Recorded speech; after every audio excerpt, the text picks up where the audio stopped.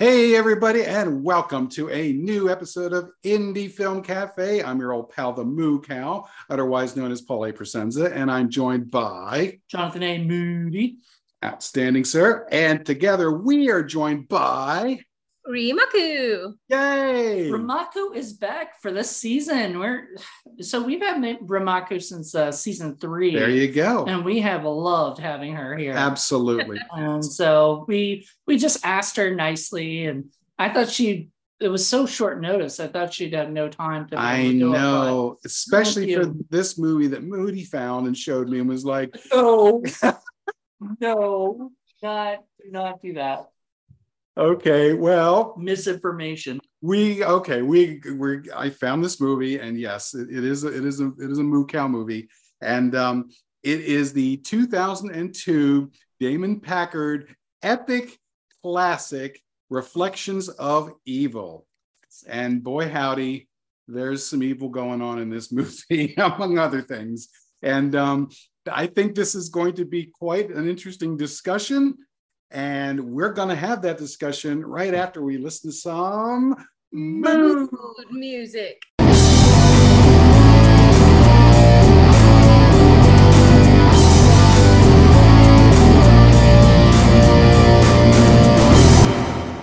And we are back. So I am dying to know, Rimaku, what did you think of Reflections of Evil?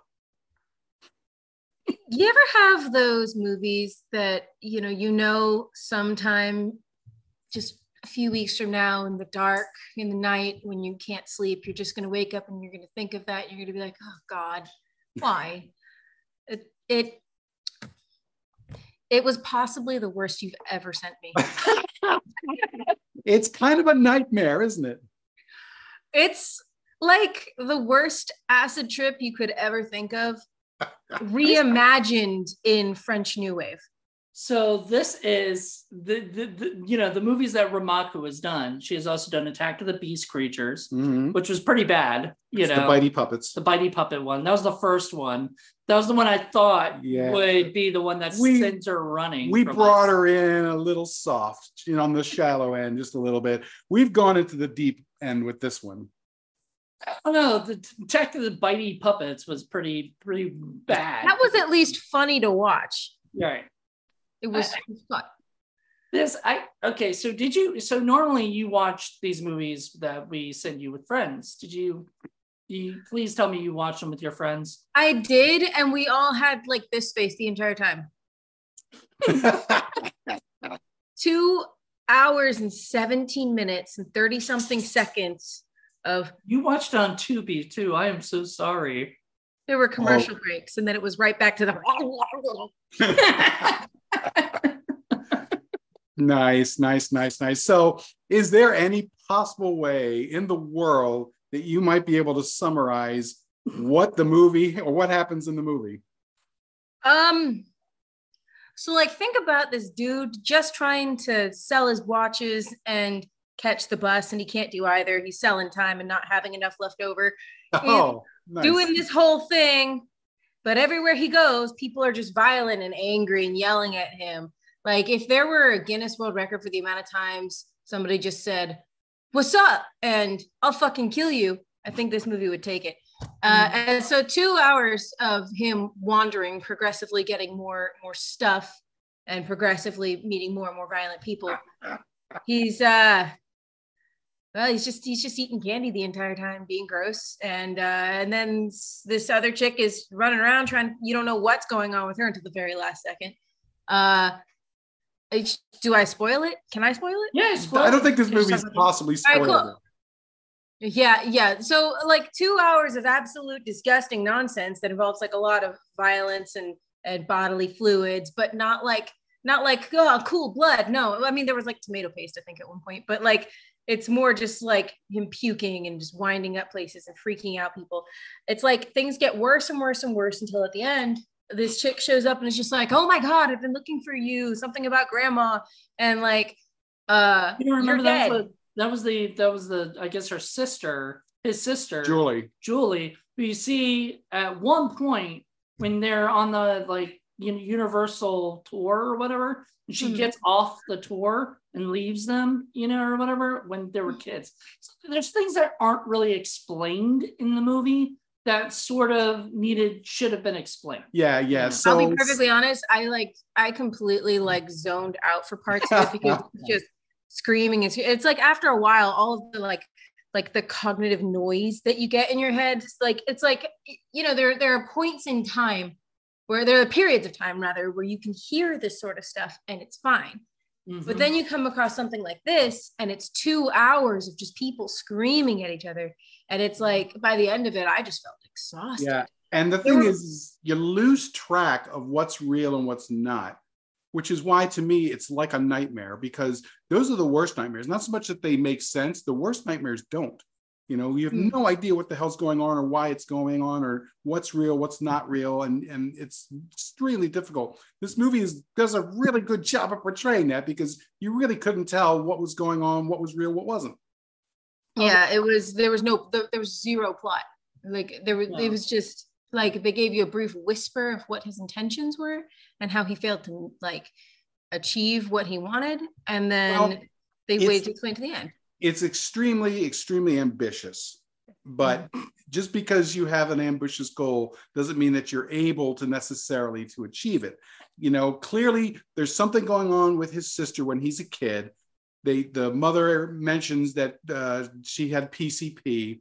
The girl gets off the thing at the Universal thing and ends up getting wound up in these drug people. She vanishes. This clearly has an impact on Bobby, who spends the rest of his life getting progressively worse and worse and becoming this homeless, horrible, grotesque homeless person who just wanders through life. And then it turns out he was dead since 1994. And now she pops in, like I was saying at Jacob's Ladder, saying, you don't need to drag all this baggage around, for all this stuff.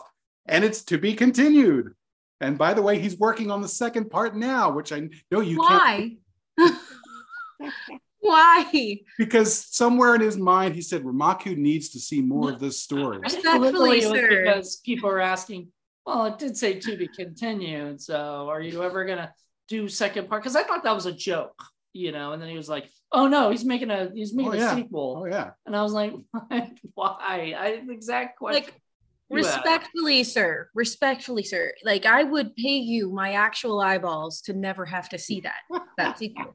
I would pluck them out and give them to you on a dish. Wow. That should be on the poster for a pay second my movie. Eyeballs not to make this. Well, and you might see that in this movie. Okay, so here's the thing. Here's the thing about Damon Packard. Damon Packard is a troll. He makes troll movies, and he makes a lot of short ones, and he's made a few longer ones too. I was introduced to him back in 2012 when he made a movie called Foxfur. And it's a wackadoodle, strange movie that I wanted to get for, in my collection, because me, I love weird, crazy movies. And I got a lot of people talking about it. And then the same people who were talking about it and said, this was cool, but you have to see his epic movie that he made in 2002 called Reflections of Evil. And back in 2012, you could not get any of this stuff because this was all self-made. It was all self-distributed. It was all self-produced. And it was only until recently that all of a sudden, bada bing, all of this stuff is now on Tubi. So I'm like, woohoo. I don't know how, because he uses a lot of clips and commercials and things that I'm pretty darn sure he does not have the rights to. And that's why he could get it distributed forever. Yeah, it's archival footage. There's I think there's a period of time after something is made that you can use it.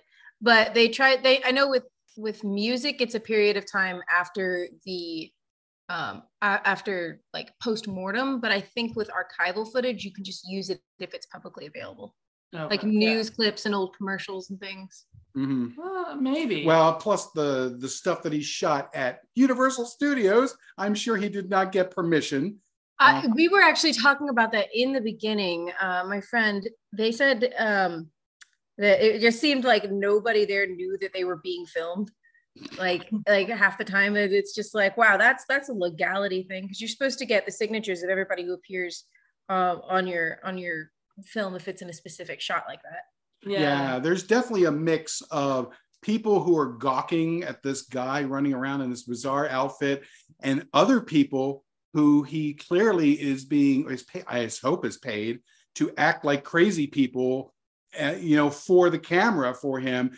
But the line is so blurry that you really can't tell the difference sometimes. Well, there's also a scene where he steals a cop car. And at first I was like, did he really just fucking steal the cop car? But then the guys in the back, of the cop car, like right there. So I'm like, okay, so it's obviously, written, to be that way. There's no way two guys would jump into the car together, like that. Yeah. With I just feel like half of these people they probably found on the road and they're like, hey, you want to be in a film real quick? All you got to do is yell at each other.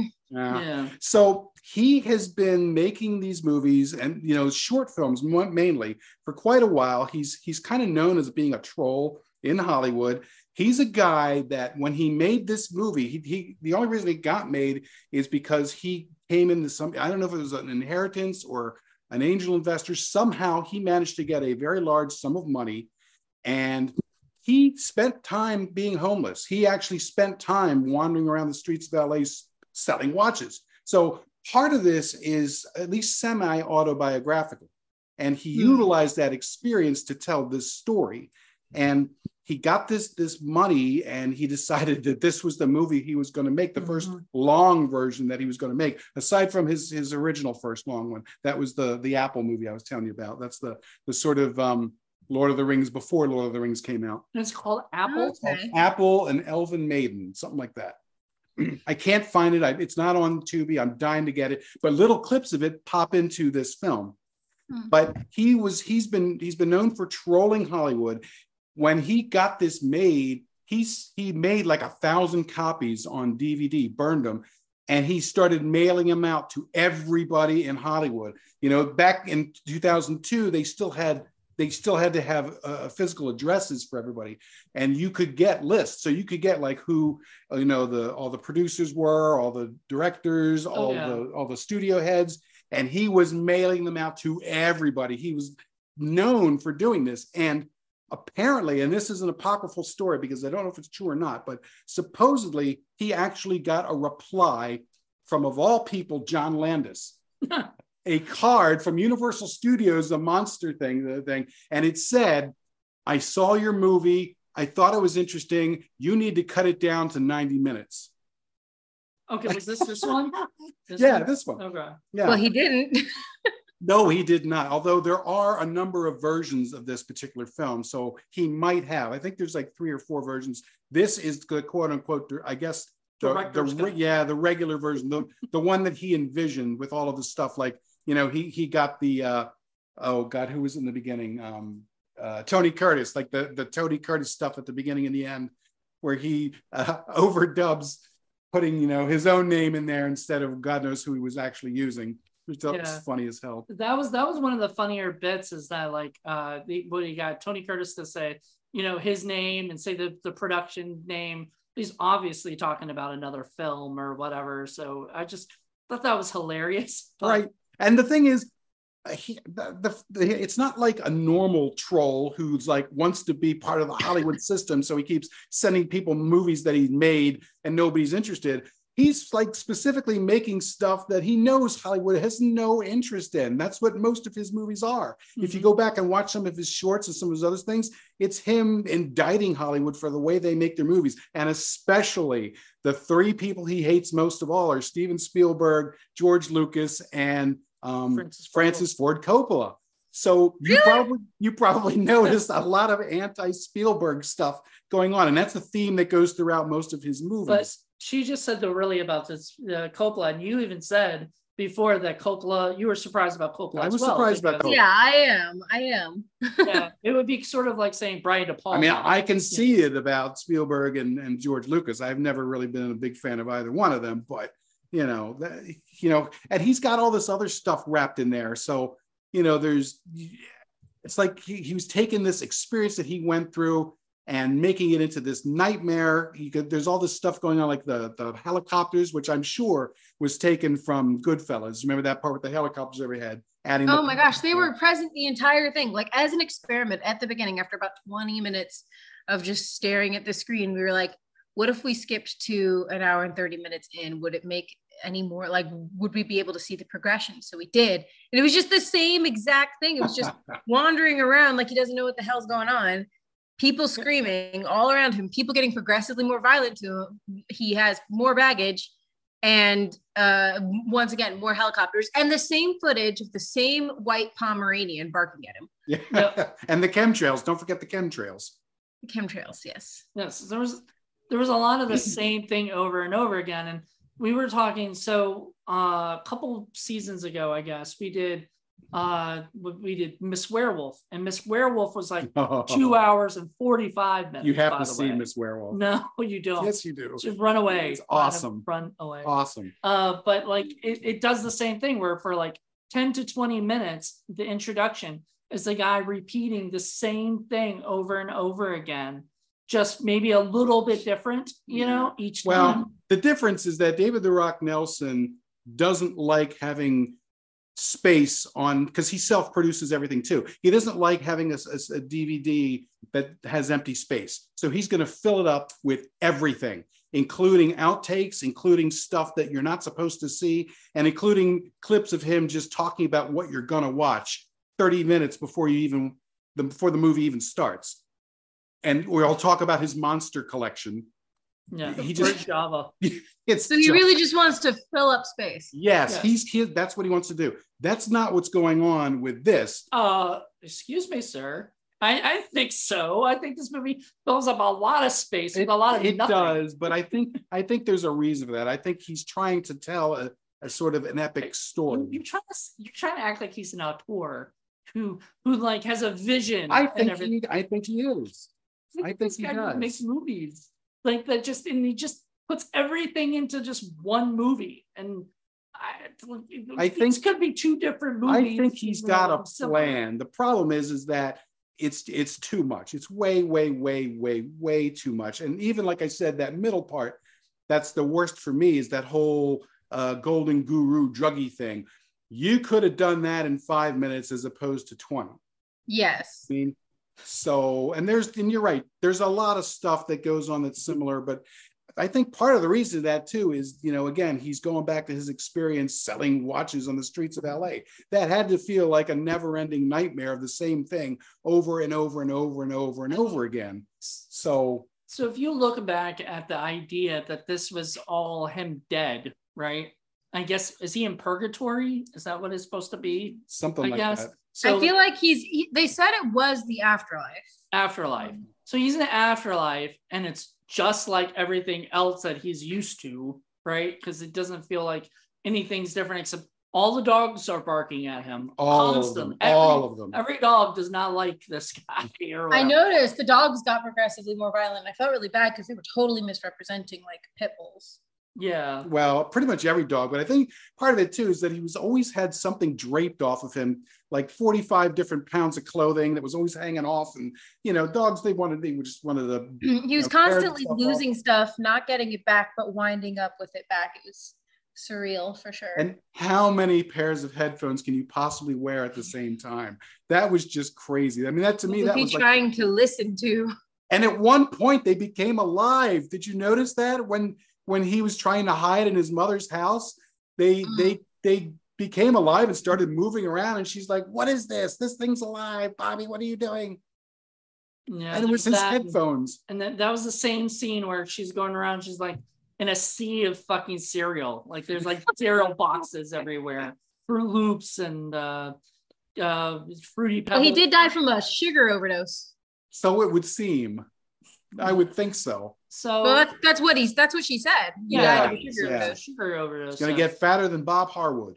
Oh man! And then that scene where he's in the restaurant and he's just like eating that was food so cringy. And then she kept saying, "Bobby, don't sandwich down. Put the sandwich down and wait for the waitress." And she kept saying that over and over.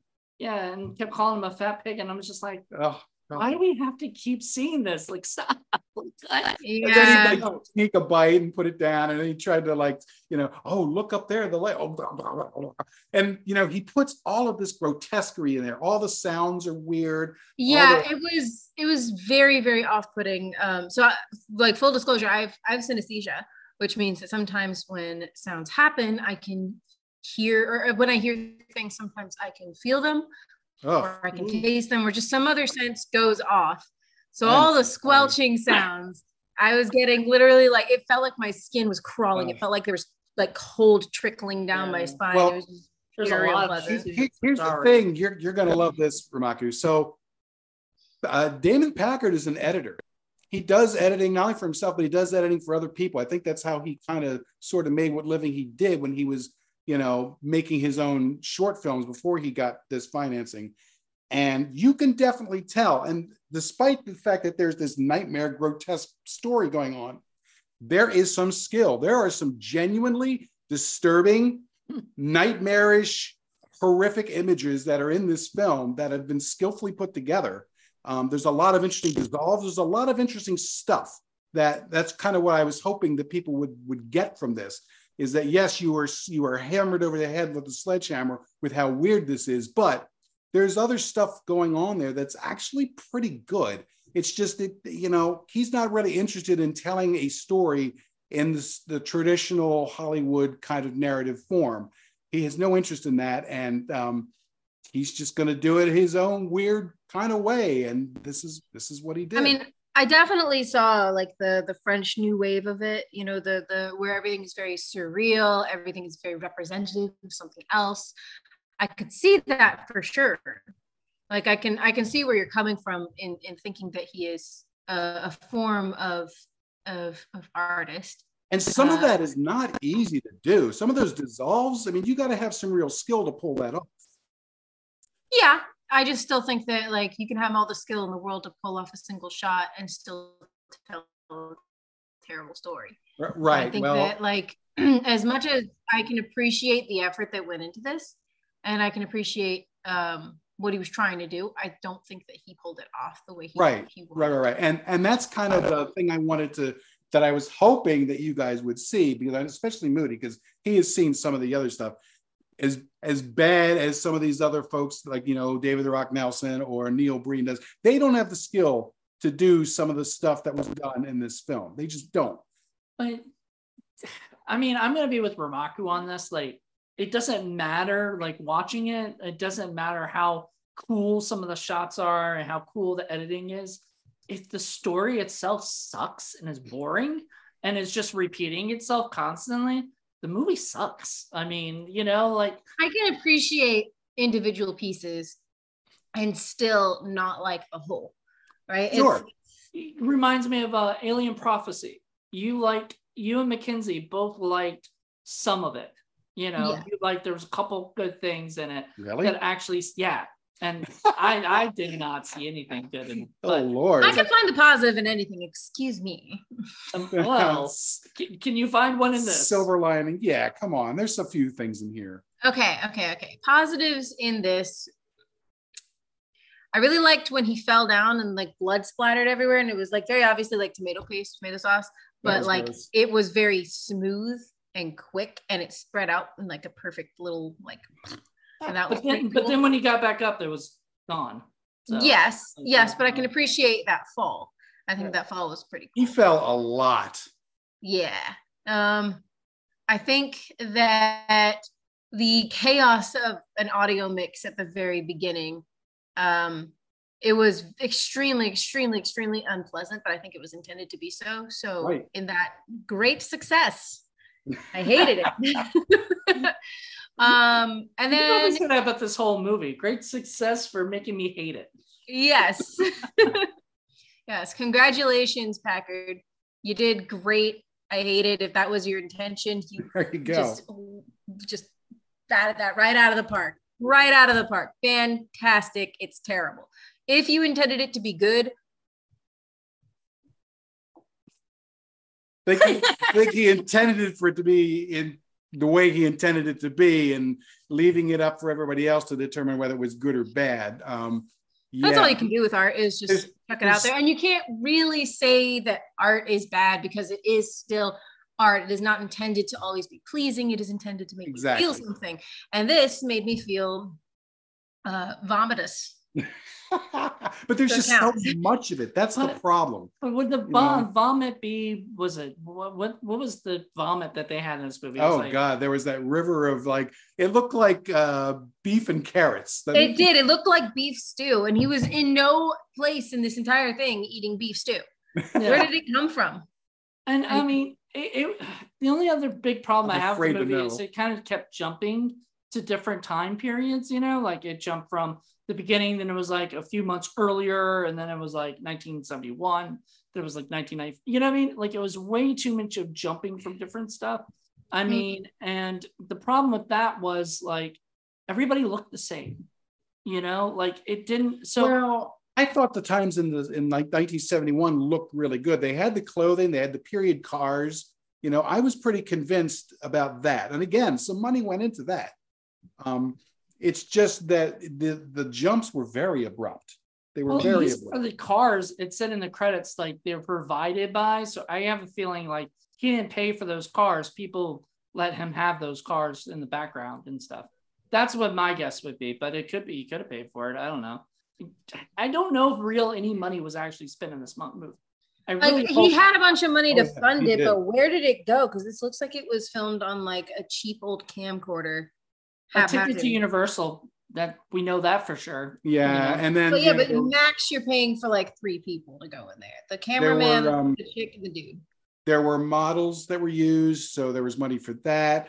They got a cop car, in cop uniforms. There were some location things. They had real cops. Like I think those cops were real. They were, that's what I'm gonna guess. It's hard to tell because again, like a nightmare. You don't know where reality begins and ends in this film. It's really very skillful in that. I'm telling you, if you were trying to make this on purpose, which is what he was doing, it's not an easy thing to do. Now, you have to divorce yourself from what the story is versus how the story was created. Okay, it was created, in my opinion, very skillfully. The problem is the story is so much an incoherent mess. Even if that was his intention, that it overshadows absolutely everything else about the film. True. Yeah. Here's the thing is I understand that he wanted to defy the way that Hollywood tells stories, but the way that stories are told, it is based in human psychology. Right. It really is. Like you can push the limit. Absolutely. You can, jump from time to time to time. Like if you look at Lake House, if you look at the movie Lake House, Sandra Bullock, that was filmed all out of order. Sandra Bullock, like Miss Congeniality. And he's like punching the wall at one point with her face on it. It was funny. He's all mad because he missed the bus. Right. Yeah. We were saying like Sandra Bullock didn't deserve that, man. But like, but okay, so there are ways you can push the envelope for sure, and you can tell stories in different ways. But ultimately, the idea of a 3 or a 5 act like system of storytelling does ring true because it does tell an effective story, and because narrative is so important to us as human beings. I mean, it is so important that it's the last thing that we let go of before we die. Because, when you have a near death or a death experience, you have your life flashing before your eyes. That's the last story, right? We hold on to narrative so much that it affects everything that we do in life. Sure. So it's like, if you're telling the narrative wrong, everything else can look really cool in bits and pieces as individual components. But if the whole entire thing does not fit, you can't connect to it. Not in the way you want to. I've got 2 things to say about that. A, I think part of the problem is that we didn't get to see the whole narrative. Because remember at the end, he says to be continued, and he is filming it. So part of the problem, in my opinion, is that he was unable to tell what he wanted to tell in 2 hours and 17 minutes, knowing that he was going to have to do more. And that's a problem in and of itself. If 2.5 hours, like give or take a few minutes is not enough time for you to tell a story like this, you need better writers. Right. So that's a problem. However, I want to say this too. I do appreciate and enjoy when somebody can take the narrative form and totally flip it around or do weird things with it. You know, Christopher Nolan does that. Yes. Irreversible. Irreversible is a movie. I refuse to watch that. I refuse to watch it. And I totally get that, because that's another example of where a narrative has been totally reversed. I mean, that's the whole point, is that it's totally in reverse. And you can appreciate the technical aspect of the way that that film was made, but you better darn well divorce yourself from what you're seeing, because the narrative itself is so violent and horrific that it overshadows what happened. I just don't need a scene of that particular crime happening for 7 minutes straight. It's so long. No, it's longer than that. It's awful. Yeah, it's longer than 7 minutes, I believe. Yeah, it's longer than that. It's awful. I've never watched it either, and I'm. But it's a brilliant movie. I've heard really good things, but aside from that scene and everything, it's the same reason as I haven't really watched Deliverance all the way, you know, and everything, because I just Me either. don't, you know. Yeah. I don't like seeing that stuff. And I am not saying that Damon Packard is like Gaspar Noé. Not even close, not even close, because he's a genius who makes brilliant movies, although they are some of them extremely difficult. But I think that's where his ambition lies. I just don't think he's able to do that. And I think the other thing is that he has these other issues that crop up that pollute the narrative, like this whole thing with the Hollywood thing and Spielberg and his problems, all that. I understand having some of that in there, but that's a whole separate movie. As a matter of fact, he made a short film where he kind of makes fun of Star Wars, and I forget what it's called, but that should have sort of gotten him out of that. That should have satisfied that. You know, stop putting all of that into your films. We don't need that. You know, we don't. There's enough of that darkness in reality, and I understand that art, you know, imitates life, and that life isn't always easy or pretty, and that it can be very violent and terrible. But I also feel like if you can tell a good story without having to include violence against people in that way, it's, I don't know, I feel like then life can imitate the art. You know, I feel like you can heal that by showing it for what it is, but you can also heal it by showing that you can have an effective story without it. And there are some parts, especially towards the middle, where it's just that there's this like 5 or 10 minute long montage of all of these horrific street people, all grotesquely, you know, where the camera has made them so that their faces are all distorted and weird. And then you cut to him and he's all distorted and weird. Like my picture I have. Yeah, exactly. And he's got 75 headphones on, and he's wearing 65 pairs of clothing, and he's experiencing all the violence from them, and they're all like babbling nonsense and threatening him with violence. And it's just one on top of another, on top of another, on top of another. And it is a nightmare. It is the closest thing I've experienced to an actual waking nightmare. And as unpleasant and horrific as that is, I've also got to say, God damn, that was really well done. I don't know that I could ever make something like that. I mean, with the right editor, right? Like with him, you know.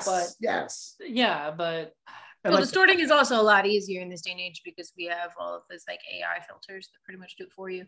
Exactly. Yeah. And this was made in 2002. So I mean, well, it was completed in 2002. Oh, so. It might have been made early. Yeah, my feeling is that at least part of this was filmed before that. Maybe some of it was, but like they have the war on terrorism stuff and everything. Mm-hmm. And so that was obviously post 9/11 and a lot of that stuff. So I think, I don't know. It got weird. Like there was a lot of stuff that had nothing to do with everything else that came before it, you know, that like the war on terrorism stuff just randomly popped up at the end. That's another thing that a friend of mine did point out is that like given the year the movie was made, that there's a possibility of an attempt at depth regarding like subliminal messages and conspiracy theories. Because in the beginning, the old lady is crying like, "What's the number?" When we assume they're trying to call the police because it's like, I'm going to call the police and let Mark take care of this or whatever his name was. And it's like somehow they don't know the number. It's like, I haven't called it in years. But then right after it, it's like the news screen flashes and it's like terrorism hits America. And did you notice those people in the background on their wall? They had a big fat swastika.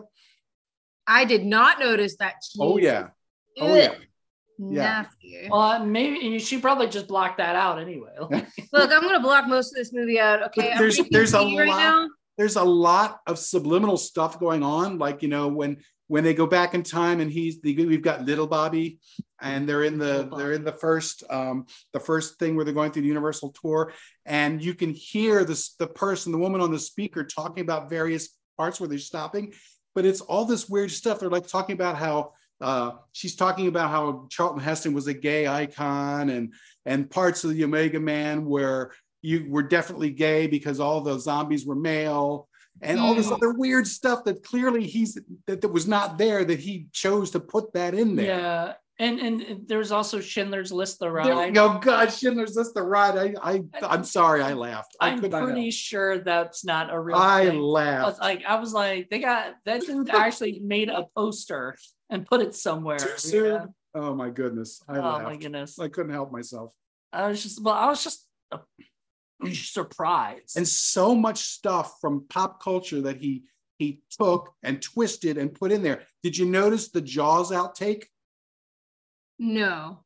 That was the part with Quint that was never in the real movie, where he's got his assistant and the assistant doesn't want to be on the boat, and so he fires them. And that's in the something. Yes, son of a bitch. Son of a bitch. That was cut from the release of the film, but it explains why Brody was on the boat in the first place, because he needed to have the second person and he wasn't on there. But I guess Spielberg decided to cut it, and we got to see it, which was cool. By the way, I did sort of enjoy the young Spielberg shooting Something Evil. That was funny. You know, bit where he's like, you know, trying to talk to the people, and people are just like, who are you? Like, why are you telling us what this to do? guy's terrible. He sucks. Yeah, I thought that was kind of, and they just keep dropping bodies for some dummies, like throwing dummies. This guy doesn't know what he's doing. And then the girl just walks through it. Right. And then they don't even say anything. Like, it was weird. I just like all of that stuff was just such a strange, like, little thing to it, you know, or whatever. I mean, the whole movie was strange. Oh yeah. There was just a lot of interesting stuff. You know, to me, it's not a good movie. Clearly, it has a lot of issues, but there's a lot of stuff in there that also interested me too. I got overwhelmed by all of the other stuff that it was difficult to enjoy the parts that I did enjoy. Well, let's talk real quick about the cinematography thing. So the one thing I wanted to definitely bring up was I kept, you know, if you look up on IMDb, it says that the cinematography was done by him, right? And I'm like, that's not possible. You have to have a camera assistant, you know, or something. Yeah, because like half the shots are up. Yeah, he had like 6 listed at the end. Yeah, so there was 6 people that and I literally think that he just asked people, like, if he was on a train, he said, you're a bus or whatever, he said, can you just film me, you know, while I do this crazy shit or something, you know, and then everything that wasn't him, he just video. The one guy, and I forget his name, but he played the Golden Guru, the hippie who was distributing all the drugs. He was one of the camera guys. So I know that for a fact. The girl who plays Julie, I was telling Moody, she actually was in, I guess, in the background in Jay and Silent Bob Strike Back, which I thought was kind of fun. So there's a nice connection with him and Kevin Smith. Yeah, if you're going to play, what is it, 7 Degrees of Kevin Smith, you know, there you go. 2 degrees that this director, Damon Packard, did. But anyway, so some of the acting was pretty interesting. Like the one who plays the mother, oh my God, the mother was hysterical. She was just hysterical. She's been in a few things. I don't know. What did you guys think of her? Ramaku. Nope, you first. Oh, okay. She was okay. I mean, like, to me, she was given lines that were just awful for her to have to say, like, just calling him a fat pig the whole time. I thought was just, I mean, she was kind of the voice of reason on one end, but on the other hand, she was horrible too. Well, she just kept on stop eating, but apparently he was already dead, I guess. So like, did it really matter? Oh my God, you found the cookies and ate every single one of them. I was saving them for my bridge club. Yeah, something like that. But yeah. Do people even do that anymore? I don't know. Don't know. But anyway, yeah, it was okay. She was okay. I mean, I thought she was a better actor than he was, honestly. I thought he was pretty good considering that character. I don't know how he would be playing anybody else, but I can't imagine anybody else doing that character. And like I said, else would want it was a very, very physical performance. I can't remember the last time I saw one actor fall or get hit so many times. On the ground, obviously. Constantly. Yeah. Doing his own stunts, clearly. So what did you think of the mother? Or the acting in general? I think that she definitely existed. She sure was his mother. I'll be straight up honest with you. I'm drinking tea right now, and I really, really wish that it was liquor because I want to forget this entire movie. You should drink liquor later and just forget it. Well, I fully plan on it. I got to think of eggnog. It's that season now. It's going to be eggnog and bourbon until I die or shit myself, or both. And that's kind of when I wanted to talk about some of the better parts of the film that helped you get through this. I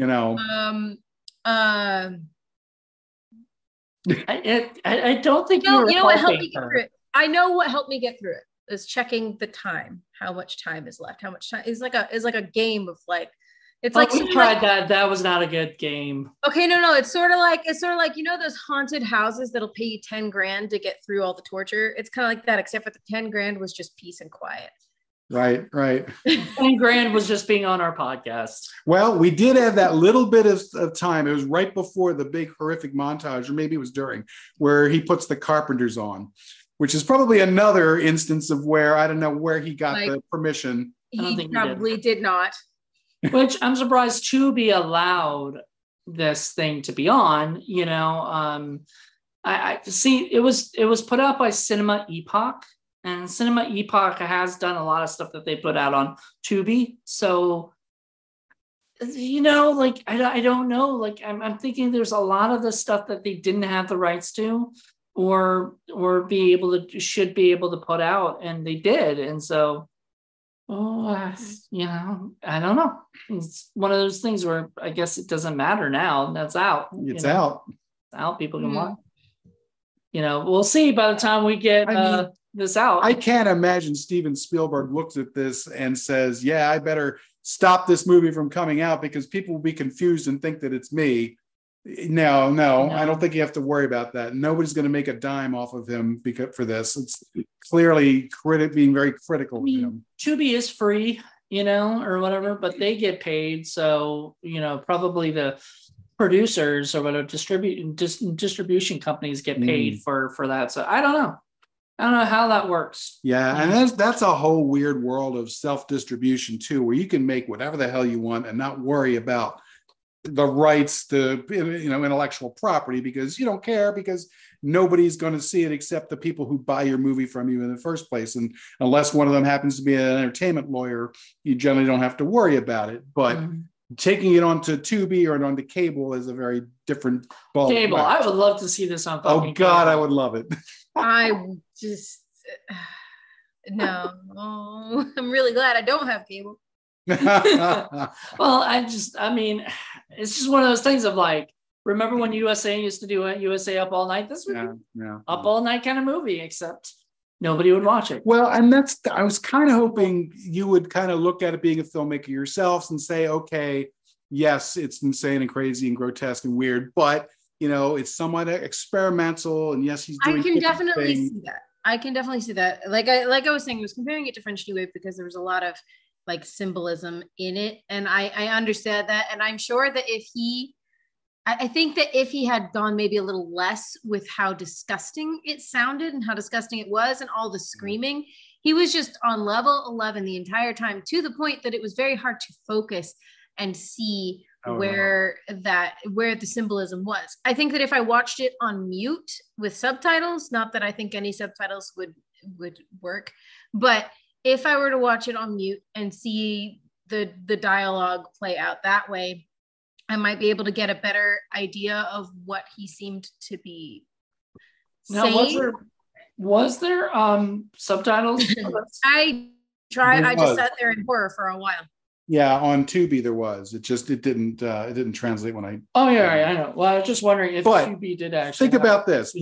This movie is in a situation where you might understand it a bit more if you saw it on a big screen with all of the Dolby Digital surround sound and all of that. But my God, would you want to experience that? I don't. Absolutely not. I didn't want to experience any of this, and yet here we are. That's ridiculous because there's at one point they have the THX thing or whatever, and they said, I think even in the credits they said Dolby Digital 2.0.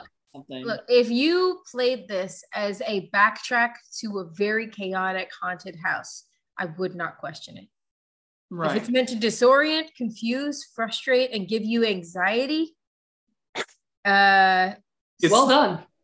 It's funny that you mentioned that, because what did I watch last night before I went to bed? Finally, I got around to watching Zero Dark 30.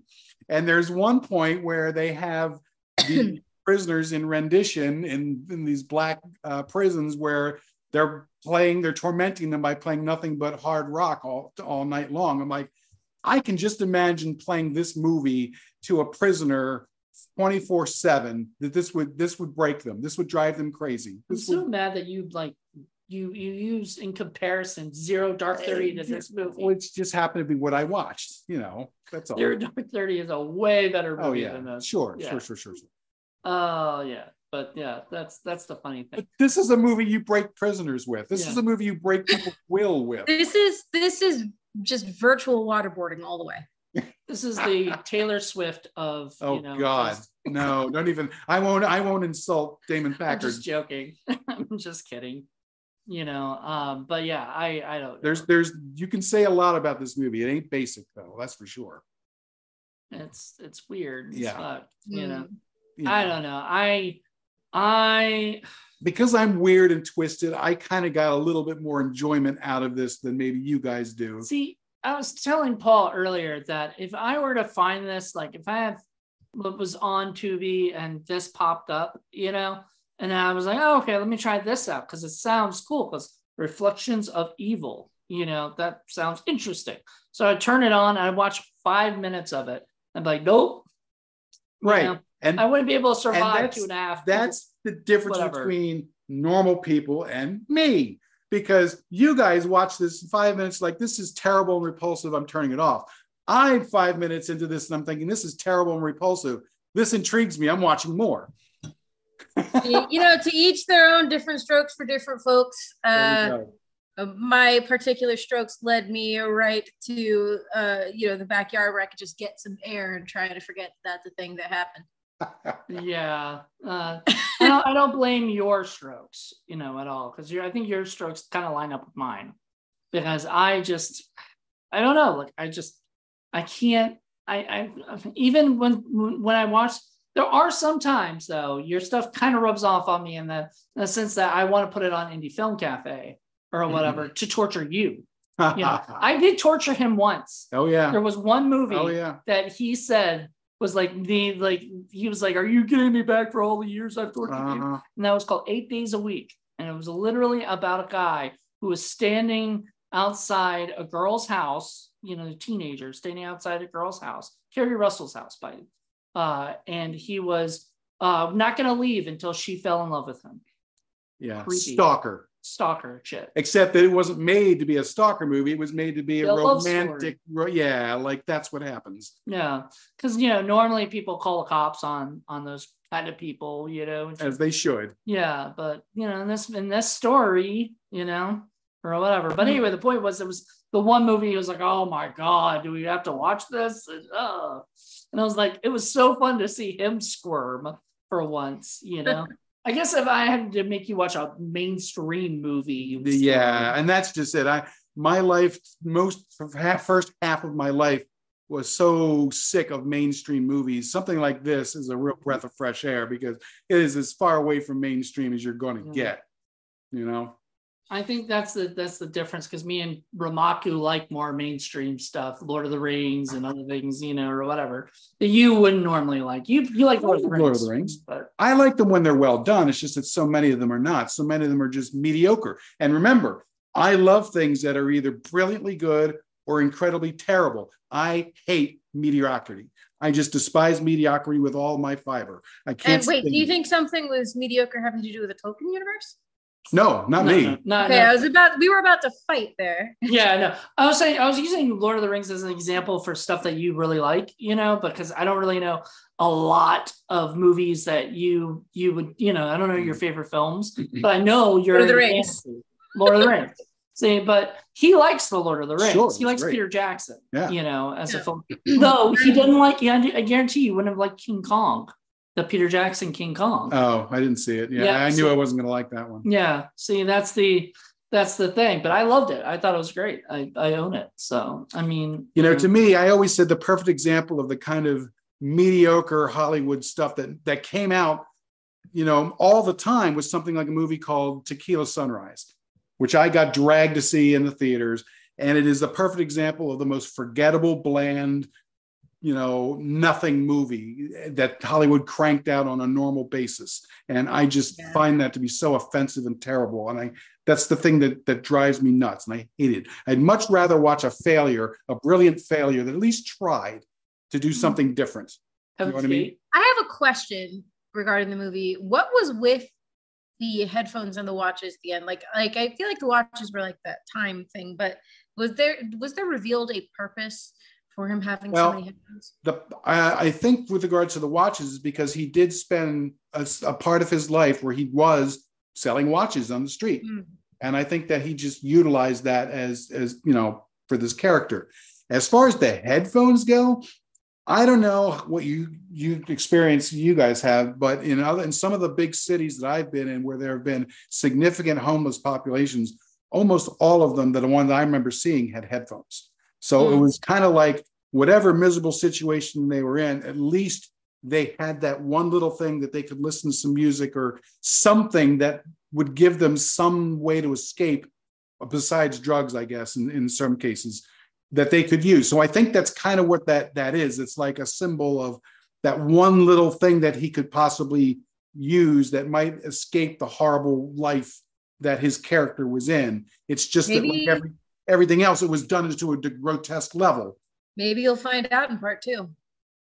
Yeah, well, we'll all have to get together and watch that in part 2 so that we can continue the saga. Yourself here, you know, asking these questions and wanting to know the answer because God knows if I mean, who knows if it'll ever be made or completed or come out, or God knows, you know. Yeah, it's hard to say, but I can tell you, you know, in the indie film community, this guy does have a name. He's kind of known for some of these movies, and you know, there are a couple other ones. Good thing or a bad thing? There are a couple other ones that I know we're going to do. It's just that this is done at the, like you said, at level 11. I don't think the other movies are quite like this. There's nobody running around. That's all. That's half the movie is. You know? Yeah, this is funny. But there was a lot of stuff in here that I was just laughing. It was just so funny to me. You know, grotesque as it was, I couldn't help but enjoy parts of it. It was just bizarre. But yeah, there are other parts that just ground on and on and on. And I'm like, yeah, you definitely could have cut 5 minutes here, 10 minutes there. You know, the 90-minute cut of this probably would have been better. You know, 90-minute cut. I don't know about that or not, but well, the only other movie that I remember tormented you nearly as much, and I'm dying to hear what you had to say to compare this with, is Actium Maximus. Yeah, I was thinking you were going to say that. How does this compare to that? Well, okay, so to be honest, I gave that a 9.5. Right. Because I didn't think you were going to actually give me a 10 on our first go round, on our first one back. So I should have given it a 10. You know, that was a 10. That was a movie. It's the regret he's going to take to his grave. Just the same with Barn of the Blood Llama. But this movie, I think the difference is that guy doesn't know how to make a movie, and this guy probably has the talent to actually make something good. He just doesn't want to. Yes, exactly. That's 100% correct. That's not The troll. he could make a good movie. He's got the technology, he's got the knowledge of how to shoot shots, and I mean, maybe, but I have to actually cast good actors, except for, I mean, I did like Julie. Yeah. She was okay. She was good. I mean, she got to run around in this diaphanous nightgown thingy, and that was good. Hi, Kitty. Or is that Bash? No, this is Gambit. She's hi, Gambit. Kitty. Yeah, there you go. So I don't know. Yeah, it's like I kind of like these weird maverick filmmakers who are burning to tell their movies and tell their stories, but only the way they want to do it. They don't want to conform to the way Hollywood wants you to do things, which is not. I'm all about non-conforming. I very much like defying standard rules that are set for us by people who are only profiting off of our hard work, such as like gender roles and the way that Hollywood does things half the time. However, there comes a point where in your quest, we'll say, to defy the norm, that you create something that makes the norm preferable. And I think that ends up doing more damage than anything else, because you want people to seek out different ways to tell stories, different voices, different methods. But when you make something like this, you make people want to go right back. And you know what? Good point. It's like you've just described Frankenstein. Dr. Frankenstein wanted to make something that was better for the world, and instead he made something that was far worse and monstrous, and it ends up killing him. Okay, so the better of the thing is being able to bring somebody back from the dead. Well, if you can conquer death, that's like the big thing humanity's always wanted to do. Well, I don't think that's good for humanity, because we need dead people. We because population, if every person in the world were to get up and be alive, we know this now in 1810, 1812, they weren't thinking about that. Yeah, they weren't. Besides, we know that if we defeated death, available to those who have exceptional money, and it would only be a way to continue their monopoly empires, and just in general continue the borderline aristocracy. That's a very modern perspective. That's not something that Mary Shelley would have been thinking about. So no, Mary Shelley was like, yo, not dying, dope. Yeah, that would be the ultimate thing. That was her quotes when she was for her gravestone, on her gravestone, not dying. But the brilliant thing about that is that the character actually achieves it, but it turns out to be a monstrosity and ends up being this horrible thing. And that's great. And that's kind of along the parallel I see here, where you get to a point, like you said, where you finally stick your thumb up at the conventions of filmmaking, but at the same time you've created a monster because of that. And it's just like him slouching through the movie with 25 pairs of clothing and 75 headphones. He's become the monster that he's created himself by his own character and his own film. It's just so many different levels. That's what I love about the movie, as bad and weird as it was. There's just so many levels of it. It's just cool to me. Just like his clothes, so many levels. All right, I think we're at that. What? He was wearing a lot. He was wearing a lot. Yeah, oh my God. He did. And it made him look bigger than he actually probably was. 400 pounds, but I guarantee he was. Half of that was 27 layers of stuff. Yeah. All right. I think we're at that point though. Okay. We're heading there. So thank you, Ramaka. We're gonna go right into the stinkometer. So yeah, the fun part. Have you been thinking about this at all, throughout the whole time of I already know my answer. You already know. Okay. Yeah, there you go. So this is the point where we rate our film, all three of us, and it's 1 to 10, by which the lower the score, the better the film. So if we thought it was a really good movie, we would give it a 1. If we thought it was kind of meh in between, we might give it a 5. And if we thought it was a big old steaming cow flop, we would give it a 10. And if you felt a little subtle about your score, you might give it a half step, a 2.5, a 3.5, something like that. and then we add up the scores, the 3 scores, and then we see how that compares to the rest of the movies in the season. And then once we get a final score, we'll see where it ranks on the stinkometer, on the stairway to stinky heaven. The ladder of stink. The ladder of stink, where Neil Breen and David the Rock Nelson and some of the other movies we've seen that are just amazing. So who would like to score the movie first? I think Ramako said she already had an answer, so I want to hear what she has to Ramako's say. pounding some tea there, so she's I'm just feeling herself. 10? All right. 10. Immediate 10. Little to no redemptive things about this film. Disturbing to watch, disturbing to listen to. Gave me the heebie-jeebies 100% of the time. And it just, there was no, like, when I watch terrible movies, I like to watch it for the fun of it. Right? I don't want to sit here and watch cheap 2002 French New Wave trying to prove a point and failing utterly. And I don't want to watch something that's going to push people back into the realm of, I think I would rather watch Peter Jackson's King Kong than this. I would rather just give it a straight just 10, because there were 0 times that I enjoyed it. Okay. So I think that's fair for you for sure. And because we were bringing up Alien Prophecy, which you actually sort of enjoyed the movie, at least, you had a good time watching it. It wasn't something that like pissed you off or anything, and this movie pissed you off. However, for me, I have seen worse movies from Paul. Kidding me? No, Paul has shown me worse already. Yeah, and I thought you loved him. Oh man, so he's been very nice to you, because even though this is a terrible movie to you, you have not seen something like Miss Werewolf or some of the other ones that have gotten 30s, Neil Breen, stuff like that, where you just be like, nope, like I can't get it.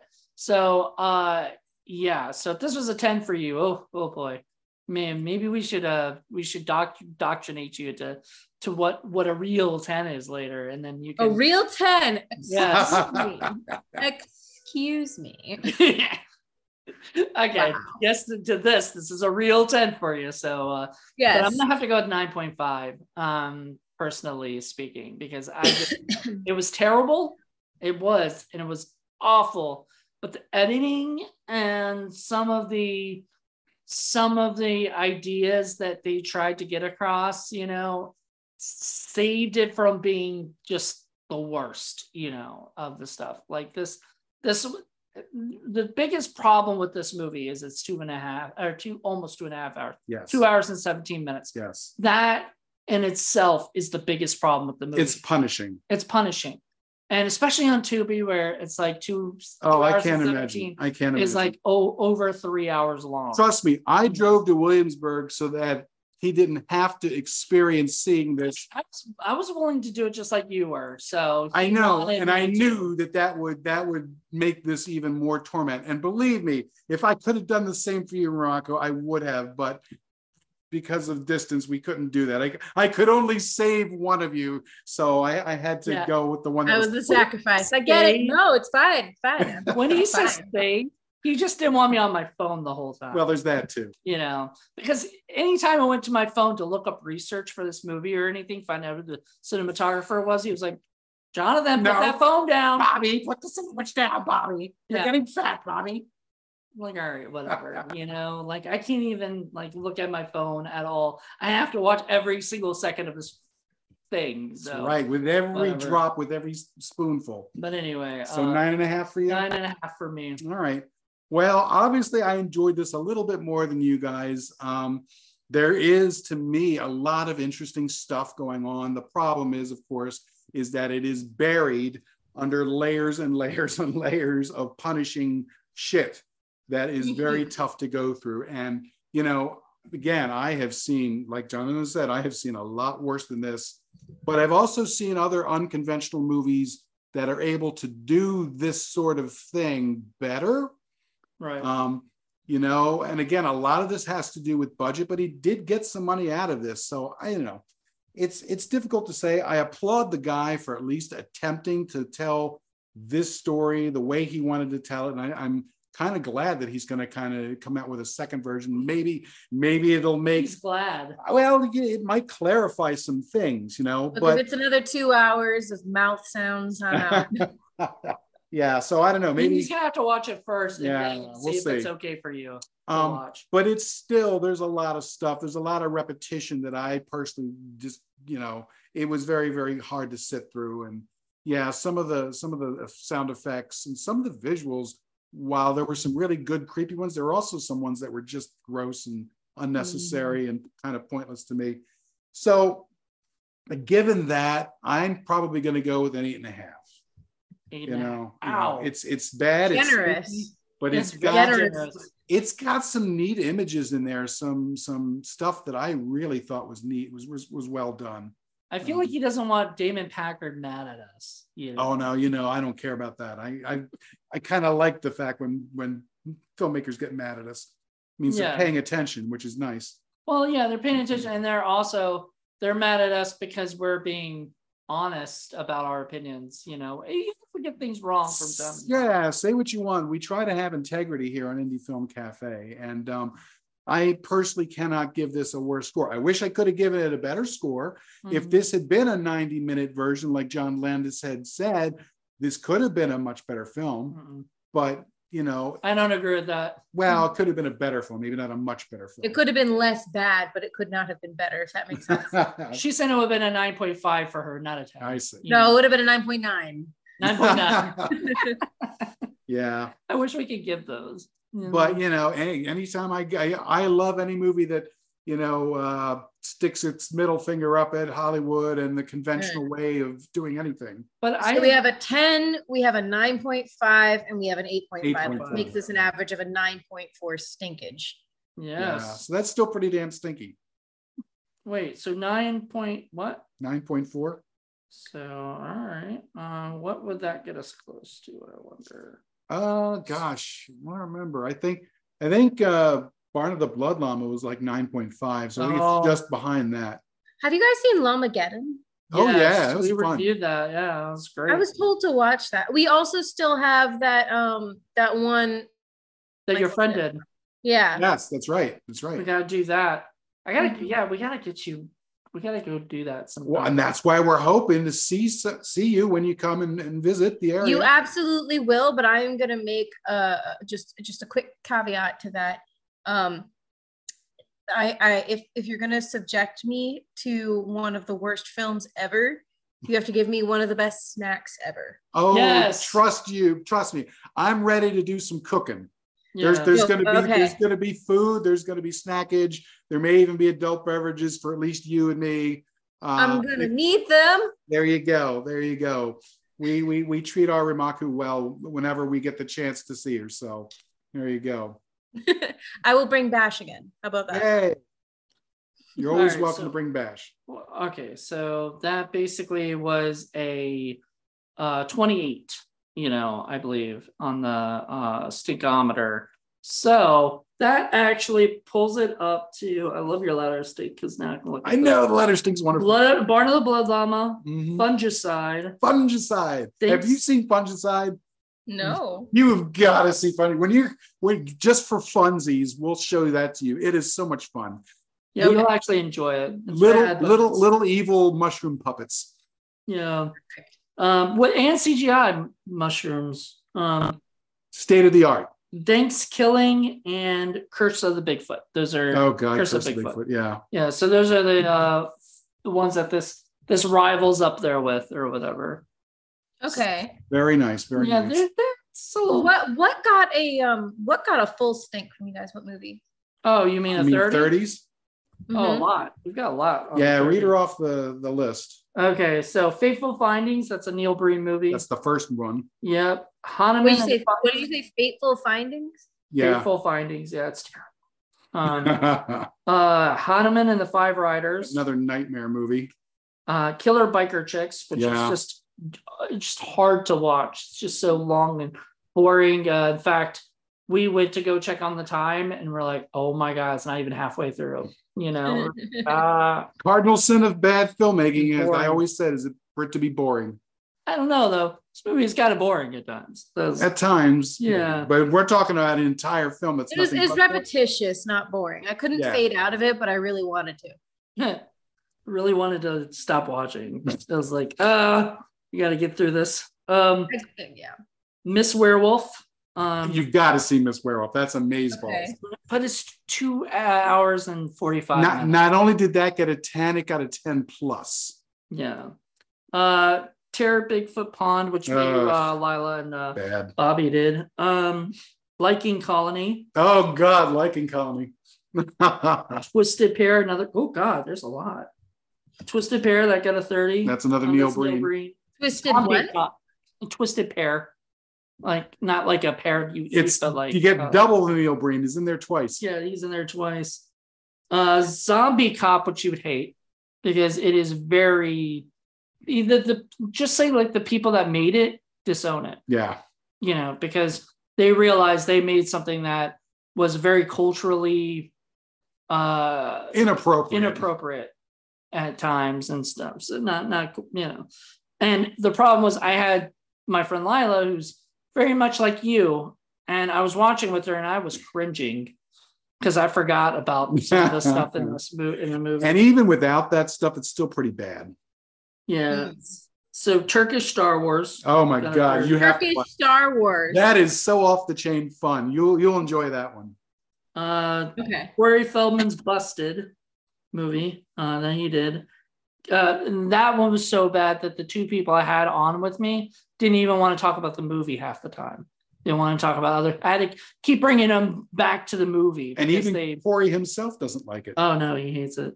But that's also a bad time for him. So, Geek Maggot Bingo. Oh yeah, Geek Maggot Bingo. Nick Zed, you got to watch that at some point. Okay. There's neither geeks, maggots, nor bingo in the film. Marina Monster. Marina Monster, the plastic shark attack. Maridonia. Oh God Almighty, that's the worst movie you've shown me, and maybe not the most painful, but it was as far as the worst made. And I was going to have you at one point as a guest, but we didn't end up doing that. And it was probably because you already did a fantasy one. You did the Legend of the Red Reaper with us, so I didn't want to give you back. Literally, that was the movie reference while we were watching it. One of my friends was just like, I would rather watch the Red Reaper one again than watch the rest of it. Oh God, Red Reaper's a million times better than Maridonia. Yeah.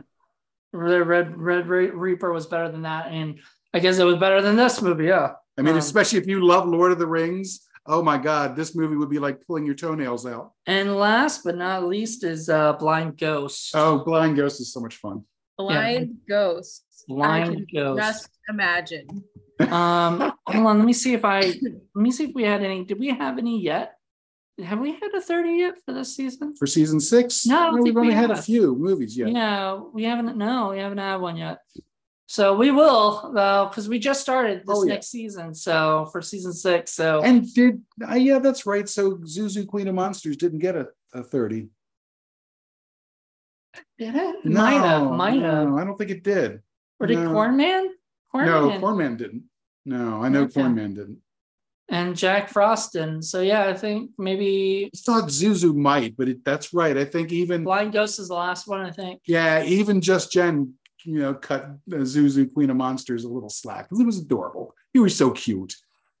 I don't know. I don't know because I don't. Wait, do I have I might have the listing here because I don't remember what. That was our season finale of last year. Because I always like to save one of the stinkier movies for the outro, so to speak. Plus, we usually have Just Jen doing it, and I like to torment her a little bit. I know you're so mean to her. Yeah, it did get a 30. Oh, it did? Oh, yeah. Okay. I thought it might have squeaked through. What did Corn Man get? Corn Man got 22.5. Yeah. Okay. Yeah. Yeah. Oh my goodness. We haven't quite put those up yet. No, it did get a 30 because I remember Jen going Zuzu was because she wasn't Queen of the Monsters, Queen of the Animals. She had a pug and a tutu that would talk and say called it Queen of the Monsters. It had nothing to do with monsters. But the problem is that it took about 20 minutes of a French cartoon called The Red Balloon and put it in the middle. So that's what drove these guys crazy. No, I mean, it made. Hey, it won an Academy Award in Right, that was the better 1951. movie. I could have done without the dog and the cat talking the whole time, giving their commentary. That was my favorite part. So anyway, yeah, that was that. So, yeah, that was your favorite part, but not everybody else's. It was cute. But yeah, anyway, those are all the we've had a lot of 30s, and last year we had probably the most. That last season, we had the most. I think that's why this season's not going to have as many. This particular movie was more punishing than fun. Usually we go for more fun ones. But we were all also making up in season 5 for season 4, where God, there was a lot of. There were at least 3 movies that should have been 30s that squeaked by somehow, including Alien Prophecy. Because somebody decided that there was one tiny little bit in there that was worth saving. That was every single person would say that, except for John Ward, who said Alien Beast is one of the worst movies I've ever seen, and should have been Universal 30, except John Ward said it was so bad that he decided it went all the way around to good. And we were like, what? Not does good, that mean? Not good, but all the way back to like okay or whatever, because he gave it a 5. And we're like, what? Like, that doesn't make any sense. And even now he regrets making that. Yeah. Well, he still probably wouldn't give it a 10, but he would give it a higher score than 5, I think. Good Lord. It's hard. I can't imagine.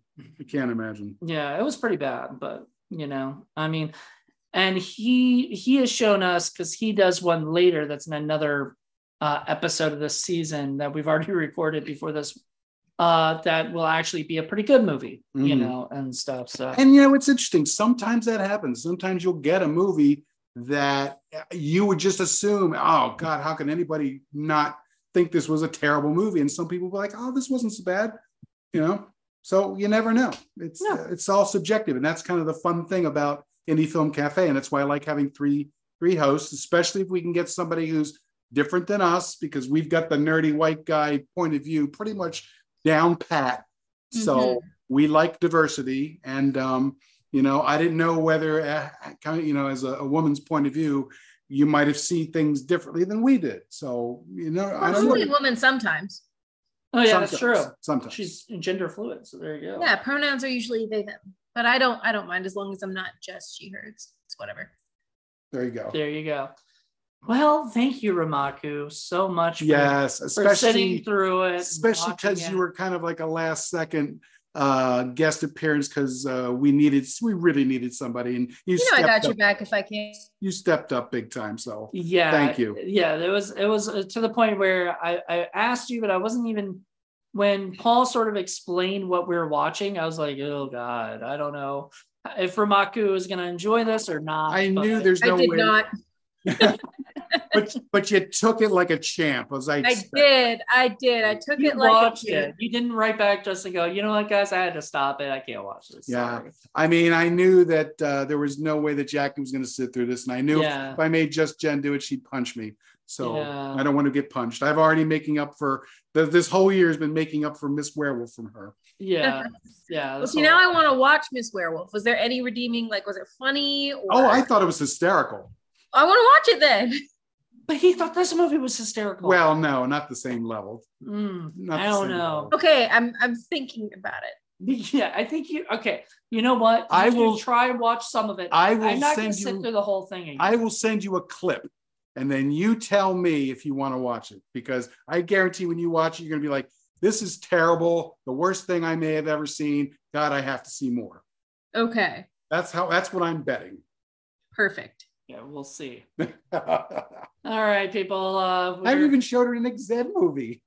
It's true. You've only shown me a couple. So. I know. I've shown Gary more. Oh, yeah. Poor Gary. You need to get him back on. Yes. At some point. Yes. Gary's his best friend, so it's always nice to have him on, because he's been tortured by Paul way longer than I have. Yeah. So he was my Delaware sort of torture case, and then my friend Curtis, he was kind of my first Virginia guy that I tormented, and now it's Mr. Moody's turn. I'll tell you, I'll make you a bet. Okay. If I don't like Miss Werewolf, then for the next time that I guest on this, I will wear the most boring outfit of all time. If I We lost you for a second. Outfit of all time. Okay, so you're gonna have to wear a crazy outfit if you do not like it. Now, Yeah, if I do like it. Okay, if you do like it. Yeah, if I do like it, yeah. Okay. I'll tell you what. If you hate it, I will come in on the Indie Film Cafe wearing my cow onesie.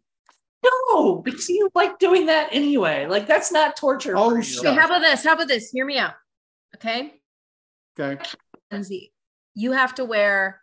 I happen to have a horse mascot costume. You have to wear the head of that with the cow onesie. Okay. You're pretty much giving him things he likes to do, so whatever. You'd have to say you have to wear "I love Steven Spielberg" shirt for for a whole day, and you'd be like, or I'll make you watch a movie that'll make you like your entire body will just want to shut down and just dip right then. Dude, if you could torture him, I would be surprised. You can find something worse. Just don't ask either Gary or Curtis. They both know the movies that get me really, really badly. Wait, don't ask? Yes, don't ask them. Why? Because they know the movies that really, really get me. I know. I'm just gonna have to experiment then. Yeah. We have ways of making you torment, You have to figure out. Yeah, you got to figure out on your own. You can't cheat, I guess. That's what he's trying to say. All right. Well, if that happens, that happens. But you are coming soon, so we will have you back in the studio and for snackage and adult beverages and cakes and cookies and stinky movies. It'll be fun. Yes. Okay. I'm into it. Yay. All right. And Bash. We need Bash. Yes. Bet. To come. All right. Well, I guess that wraps up this episode of Indie Film Cafe. Hope everybody had a good time. If you get the chance, go out and see this film. If you're willing to challenge yourself, if you're looking for something that's more of an easy ride, you might want to skip this one. But thank you for joining us, and we will see everybody in next episode, which is Mr. Moody's, I think, or is it mine still? I forget. But it'll be a weird indie movie of some kind. I'm not sure. And thank you very much, Ramaku. We always love having you on there. Anytime. And, we will see everybody next time. Bye.